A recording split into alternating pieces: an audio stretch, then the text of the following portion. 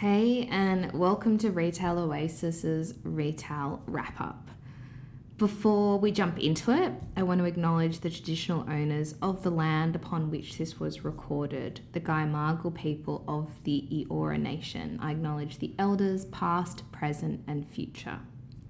In today's episode, we talk to Erica Berchtold, who is the CEO of The Iconic. Now, for those of you that aren't familiar with The Iconic, it is the pure play Australian, I'm going to call it department store, because it's probably the closest equivalent. Prior to that, she was the managing director of Rebel Sport and Amart Sports, all the while raising a family. So, we're talking to a real boss here. In this episode, we talk about what she's learnt running a pure play business, how The Iconic embraced the key changes they needed to make as a business during COVID, as well as the key customer changes in behaviour that they've been seeing. You'll also hear her at the end joking with Steve about wine and champagne. Now, for those of you that don't know Steve that well, he is quite the wine professional. And if you stay tuned at the end, he'll give you some great advice on some champagne you should be trying.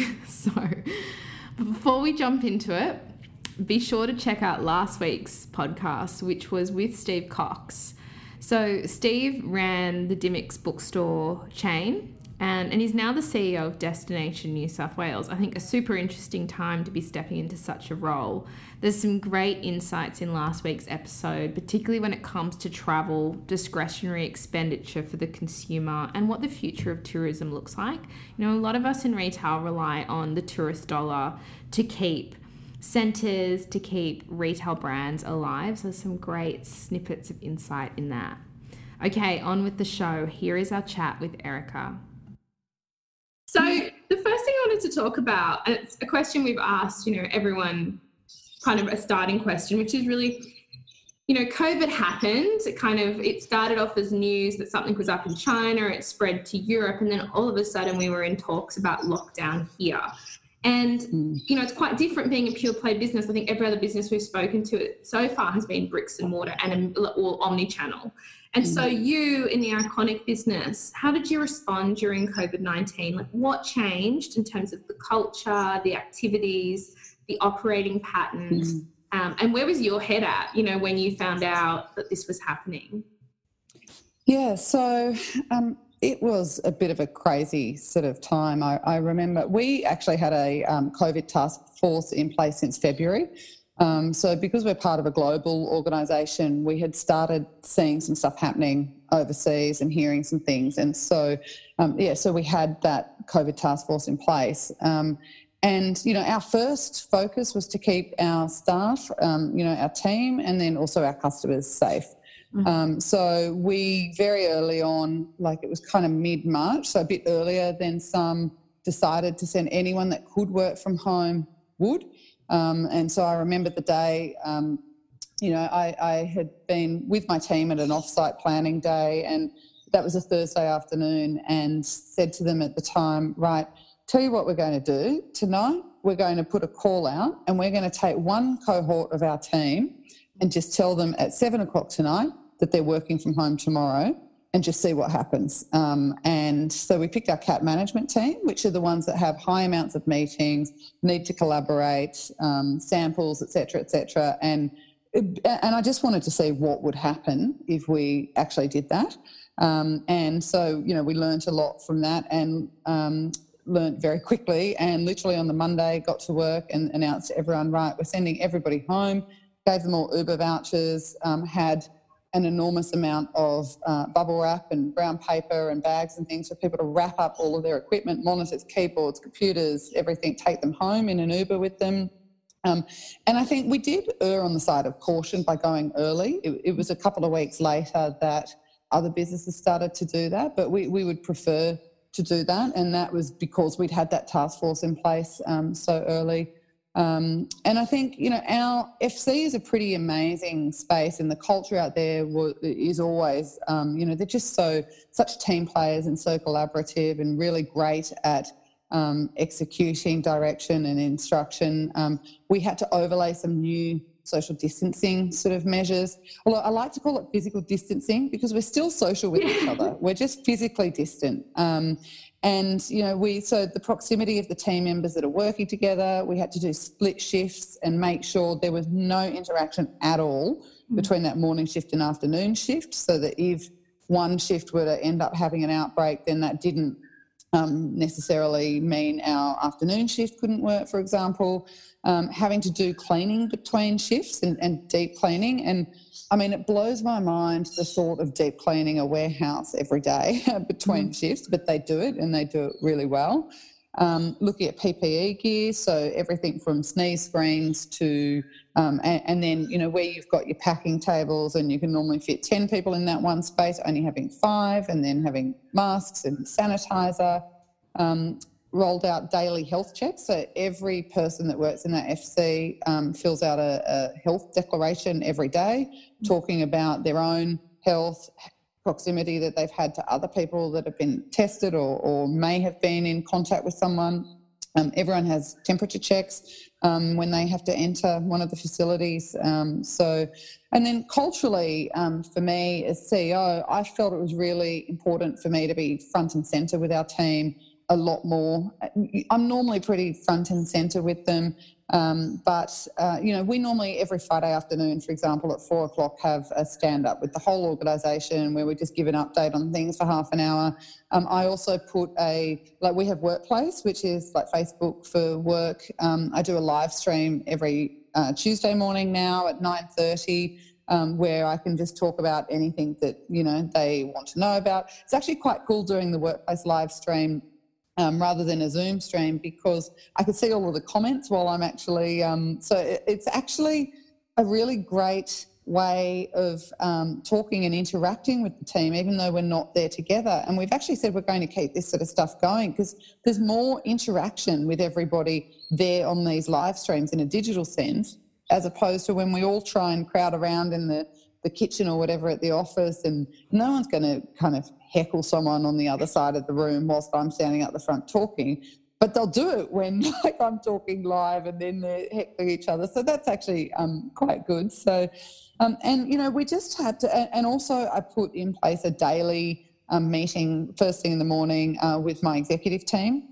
I've got some new execs, I've got some longer serving execs, but irrespective of what your tenure is, there's no game plan, or there was no precedent on how to deal with this. And so what I knew is that no one of us was going to have the answers or the game plan by ourselves. We were going to need to hold hands, wrap our arms around each other and go, right, let's do this together. And so, you know, we implemented that as well. Now with what's happening in Victoria, you know, even like today, so last week we made the call that the health declarations for the office team members, even working from home, you've had to fill out a health declaration form every fortnight. That's now going to be weekly so that we can just monitor what sort of contact people have had and where they've been. We've used a whole heap of online collaboration tools. Like, it's so amazing. And this was one of the reasons why I joined The Iconic, to join this young, funky, dynamic business and learn, you know, let this old dog learn a few new tricks. Watching how they do these whiteboard collaboration sessions with Miro, or, you know, all of the feedback on Slack, and then even just what you could do with Zoom is really amazing. And then, geez, how else did we respond? Look, from a customer perspective, I mean, firstly, making sure that they were going to be safe, but then observing their patterns of behaviour. So where we used to get a big commute traffic, like, you know, kind of 7 a.m. to 9 a.m. as people were on the way to work, you suddenly don't have that anymore because no one's commuting. Yeah. And then the amount of people that are looking and browsing the app dropped a little bit because people are in front of their desktops a bit more. So they're not just sitting there commuting, looking at their phones. So, you know, what does that mean to our business? And we're a data-rich business, and understanding which pieces of data are important and what you're going to do with them. And then finally, we had some programs of work that we were going to start to, you know, kind of get to later this year or early next year. And we really accelerated those. So developing an outlet, because we know that brands may have stock to clear and also customers may have less to spend in future. So how can we tap into that? launching into the beauty category, which is something we've already been dabbling in, developing the ability to take stock on consignment so that if brands have got stock left and we don't see an ability to invest our own cash in purchasing that stock, we can now take that on consignment and still give them an avenue in which to try and connect with customers and sell that. So, yeah, so it's been pretty full on, Pippa. Sounds like it. Sounds massive. Yeah, and you're right, like being able to react to what happens and if there's a second wave, having that in place. But also I imagine having technology at the centre of the culture already has probably massively helped the business. Yeah. It's kind of everyone is already in it. There's no real education to be done. There's a lot of technology that's already being used. So of those points, Erica, which ones do you think are going to more likely stick around? Where some things you're doing precautionary because of the changing nature, where other things you're doing, hold on, this is really interesting. Something we were thinking about maybe doing in a year or 2 years' time, we brought it forward and we're doing it now. Yeah. What are those things, the things that might stick in the business or effectively improve or change the business? So I think from an operational perspective, I mean, the social distancing and hygiene focus and stuff, that's here to stay, right? So if it's not COVID-19, it'll be something else or something else. And so, that's here to stay. I think flexible working and working from home is going to be a more permanent part of how we work. And we really need to look at where, when and how you do individual work and then where, when and how you do collaborative work. So do you need to do all of your individual work in an office? Probably not. But then how, I know me personally, I'm finding it easier working from home because I've worked face-to-face with a lot of the people I interact with and we've developed that relationship, which then makes it a bit easier to make that transition. So how do we allow that to happen? I think fashion is going to be a bit more practical and casual for a while, even if people go back to the office. And you may have seen some great campaigns we've got at the moment on, some beautiful dresses with New Balance or Nike footwear or Adidas footwear so it's, I think that's going to change. I think value is going to be important to a customer moving forward. They want value for money and that doesn't always mean sale or promotion, but it might mean they've got a different spend sort of threshold. And then those business things that I spoke about, like outlet, I mean, that's here to stay for us. I think that's going to be something that's, important for people to get value, but branded value and shop in a nice environment, not in a kind of bargain basement sort of online environment. Beauty, I think, is something that will continue to expand. So I think, a lot of operational things will stay and then, some of those business, aspects will stay as well. Business opportunities will just grow.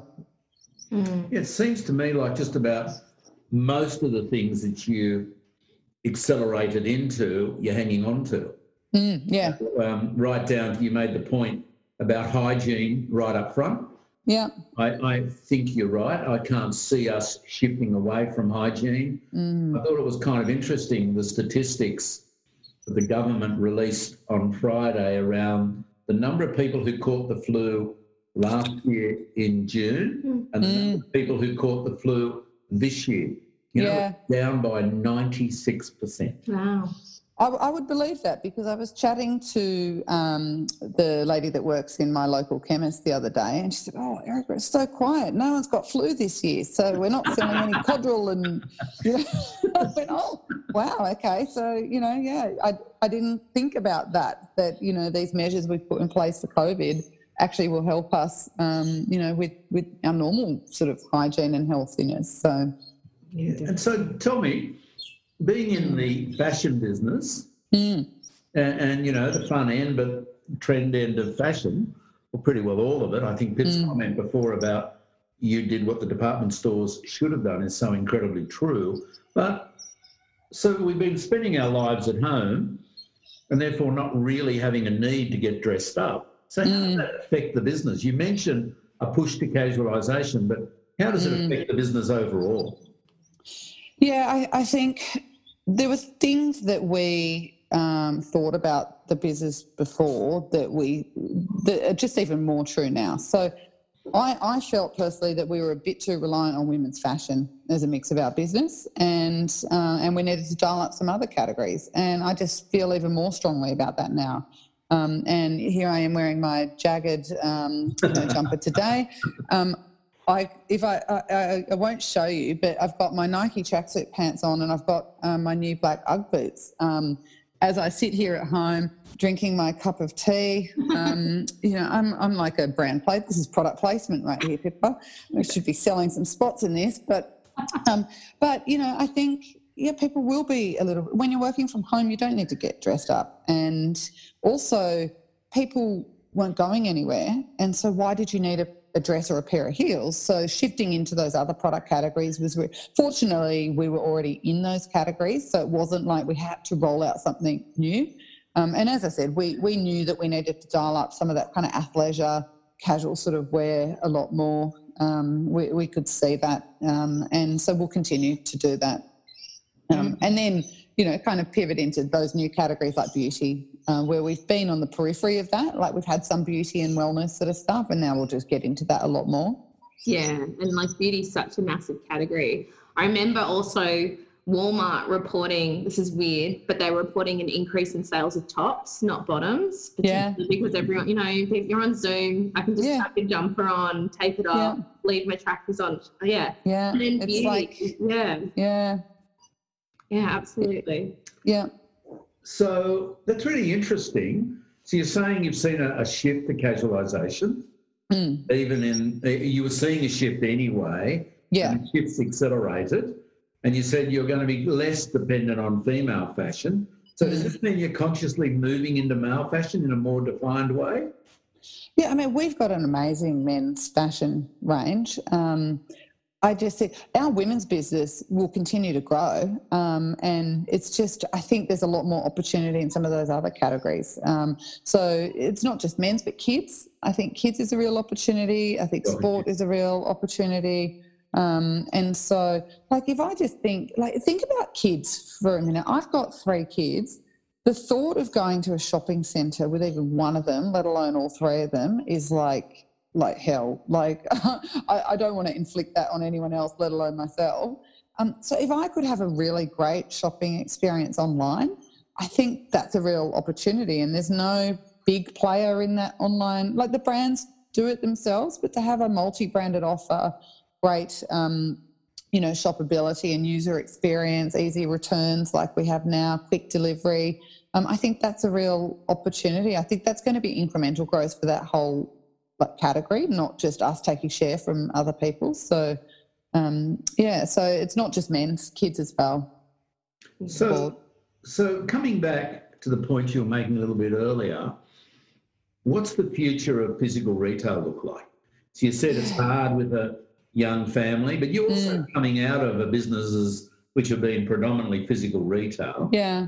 To kind of think about the future, and there was an excellent article that I got sent this morning from the New York Times just talking about shopping centres and some of the rapid decline in shopping centres, and certainly America is way overspaced in retail. You could argue the same thing about Australia. But I guess I'm really curious to know, for someone like yourself who's spent a large part of your career in physical retail to now be working in virtual retail, and kind of just to think about how you see the future of the business. Look, I think there's going to be a place for physical retail. And I think the things that we already knew, I mean, you guys know it, you do your retail tour every year. You've got to give people a reason to want to go into a physical store. Like, don't just dish up any old stuff and crap service and terrible displays or whatever. If you're going to do physical retail, do it well.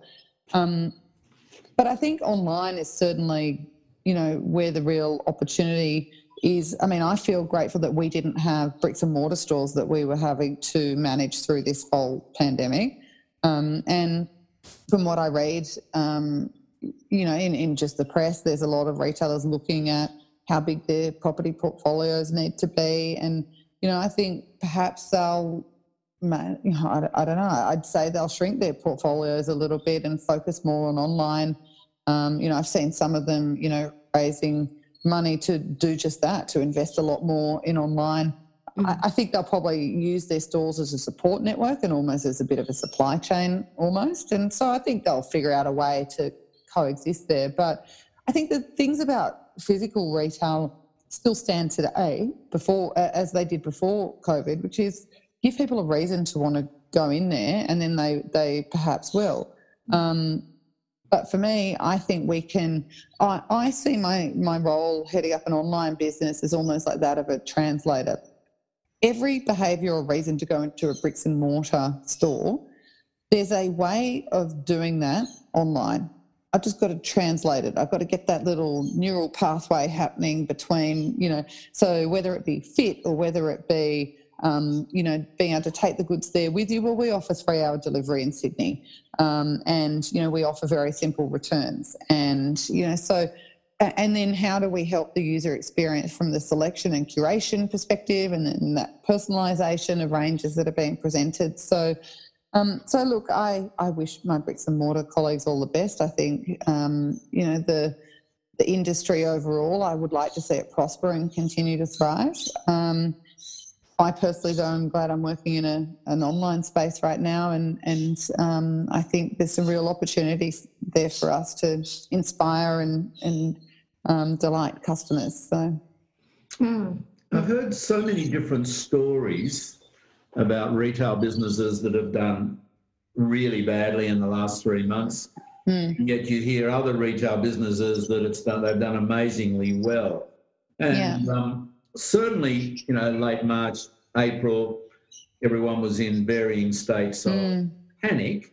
Yeah. But yet, if you look at some of the destination retailers focusing in home, focusing in activities around the home, DIY, car, home office, hobbies, all those, they seem to have had the best 3 months of their year. I mean, some of those retailers were getting Boxing Days every day of the week. Yeah. And so it's kind of interesting. Did you experience anything like that as well, with sort of some things, some days or some areas that just absolutely went off? Look, some days were dreadful and some days were amazing. And, really some categories were dreadful and some categories were amazing. So, I think it was a bit of a, mixed bag.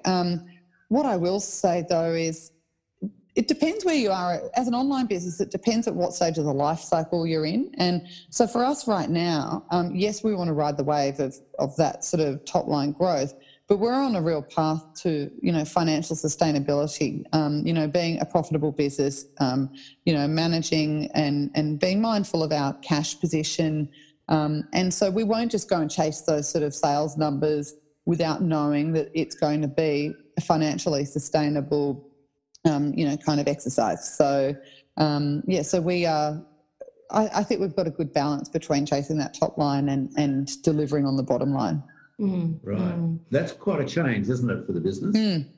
Yeah, I think you see a lot of tech businesses, I think, when they start, it's not their key objective to, make a profit straight away. If they did have that as a key objective, they probably wouldn't invest or imagine in the way that they do. And so would the Iconic be such a fabulous business with all of the bells and whistles that we've got, with such great market share, if we had that 9 years ago when it was being established? Probably not. And so I think it's fabulous that investors of these sort of businesses, when they start them, are quite patient. But now, 9 years on, that is, and we're now part of a publicly listed company, that is mandate. And that's one that I'm proud to say, we're going to step up to and deliver. We want to be financially sustainable and here for a long time. I don't just want to serve our customers for the next 5 years and employ our staff for the next 5 years. I want to do it for the next 50. And in 9 years, we've been able to establish ourselves in a way that probably Myers and DJs took 100. And, now we take the next step. So. It's interesting because that sounds like, and one of the things I wanted to ask you about was like, what have you learned in what I would call omni-channel retail that really apply, what disciplines apply to your play? And I imagine that would be one of the biggest disciplines coming out of Rebel and Super Retail, coming into a startup or even into a startup is kind of one around not just chasing sales, but also profitable sales. Yeah. I think I like to call us a mature startup but a young retailer. Yeah. And there's actually not many retailers in that sort of space here. So I feel like we get to kind of carve our own path. And so I take a little bit that I've learnt here and then a little bit that I've learnt now at Iconic, and then we, try and mould that into our new sort of way forward.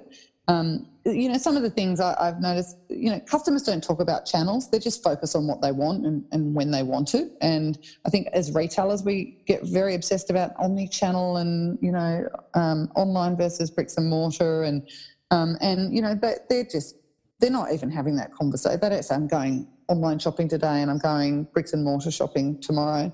I think the investment that the Iconic's made over the past 9 years has really set us up well to be at the forefront of the future of retail. And, I know all of them are going to invest very heavily and get there. And I read an article where Paul Zara from the ARA recently was saying that what was going to take around 10 years for, those guys to do is probably going to happen now in 2. They're going to run pretty hard at it. But I think bricks and mortar and online, maybe we can help each other. Like, there's no reason why we couldn't have a B2B relationship with some of those businesses and do what we're really good at. We could do that for them. I think I've also learned, everybody always talks about retail being really fast paced. You guys know that. You've gone and seen all of the best retailers in the world. Retail, it is detail and it is super fast, and you've got to be across so many different things. Online retail is like whole next level. It's like supersonic, because if you think bricks and mortar, if a customer comes in and purchases, you might have their data, you might not. Online, you have everybody's. And so having that much stuff that you could measure is just, full on. So you've got to really be able to distill it down. And that's probably some of the things that I learned in bricks and mortar, like just saying, right, here's all this noise. Now, what's actually really the most important thing here? Out of those 100 things we could look at, what are the 3 that are really going to shift the dial? A lot of even just fundamentals and processes and things like that, they're not really, bricks and mortar lessons I learned. They were just retail sort of fundamentals that I've learned over the years, and, just rolling some of that sort of stuff out, and team structures and org stuff. So I guess I've just been able to pick and choose lots of different things and just create this whole new sort of way forward. It's quite exciting. Yeah. I'd just like to pick up on the point you raised a minute ago about being, let's call you a mature startup, a new retailer. But we have certainly a recent history in this country of lack of investment, lack of innovation, and lack of really what I think is pure entrepreneurialism, where people go, I've got an idea, I'll get in and do it and make something of it. But yet, there's also been some extraordinary successes. Apart from yourself, you've seen Atlassian, how successful it's been. And now what we're seeing with Afterpay, all playing in the technology space. Yeah. Not that we don't have the people and the ability. We seem to have a little bit of a shortage in confidence from an investment point of view, is the way I look at it. Or maybe it's just the culture of this country. We're not actually prepared to watch people have a go and fail. I think there is a bit of that. I remember asking my boss, Patrick Schmidt, when GFG were IPOing and we're on the Frankfurt Stock Exchange, and I remember him saying, I said, why, that? And I remember him saying that particularly in that sort of market, investors are a lot more patient and open-minded around investing in businesses like this. I just see, there isn't necessarily that same sort of patient. Even, you look at all of the articles, like I feel like the press try and crap all over retail a bit sometimes here. And I'm like, God, whose side are you on? Like, come on, let's talk this up a bit. Let's, try and be supportive and positive and, not naive, but let's, let's see the glass as half full. So I think we're fortunate that we've had investors that have been patient and playing a long game. I think it's really interesting that there is a staggering amount of potential in a business like yours. and yet and a massive amount of growth in our marketplace. Yeah. In the digital commerce space, and pretty well every retailer we talk to has pretty much said, indirectly or indirectly, that it's been the digital retail activity that has saved them in some cases, or added to it. And yet I really feel that, and we know that our digital numbers are still well under international markets. Yeah. But it just strikes me that there's been a level of reticence, a level of commitment to really support those people and get in and make it happen. Yeah.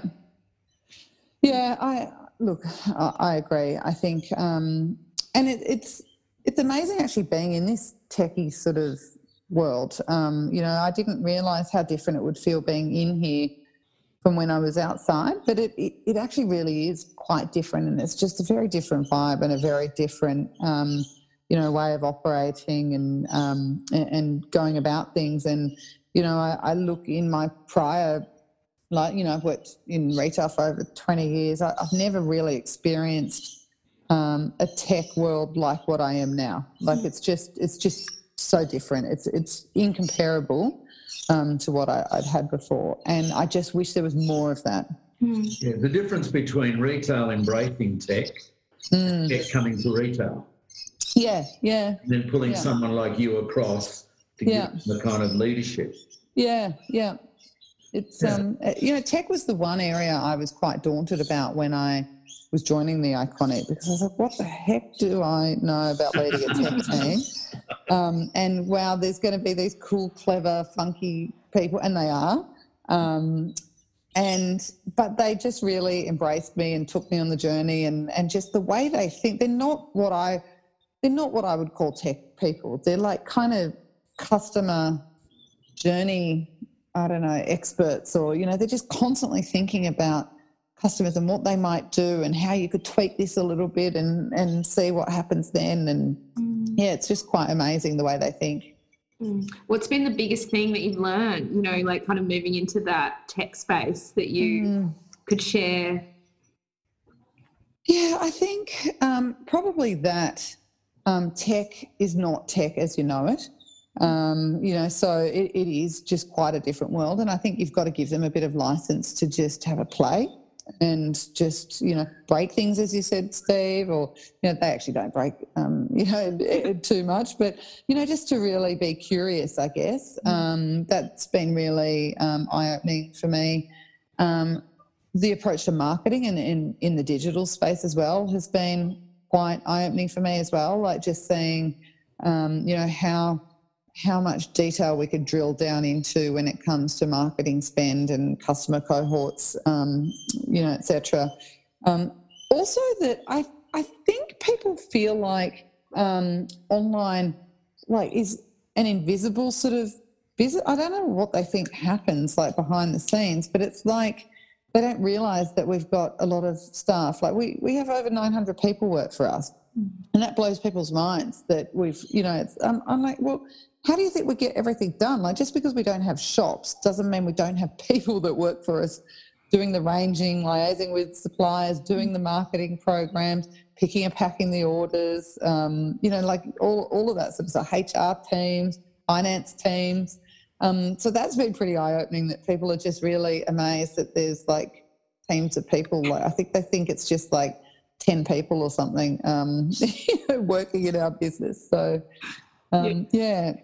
Well, that's interesting. So I'm going to ask the final question. The question I ask at the end of each of these, which is really what advice for businesses do you have from your personal experience at the moment?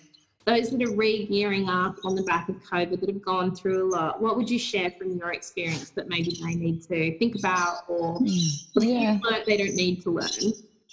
Yeah. I think just think about your cash wherever possible to make sure you're investing in the things that will really make a difference. And so, you have to get quite focused and objective when it comes to prioritization, for example, and try not to do too many things. Just really, look at your company's cash like it's your own. Would I spend this if it was my own money? would that give, a return on investment, in these sort of times, so that's not the attitude to have all the time, although it's a good one to have most of the time. But, you do want to have imagination and creativity as well. But in times like a global pandemic, I think just be really clear on what is your priorities and what you're going to focus on. And, sometimes what you say no to is more important to what you say yes. So, yeah. Definitely. Oh, that's great. Well, thank you so very much for joining us this afternoon. I think it's been an excellent chat. I've got a lot some great advice. Thank you. Thank you. Now, next time, we can finish this call as we started. I thought we were going to have champagne or something on this Zoom call. And so, Steve, what champagne would you be advising us to drink next time? Oh, well,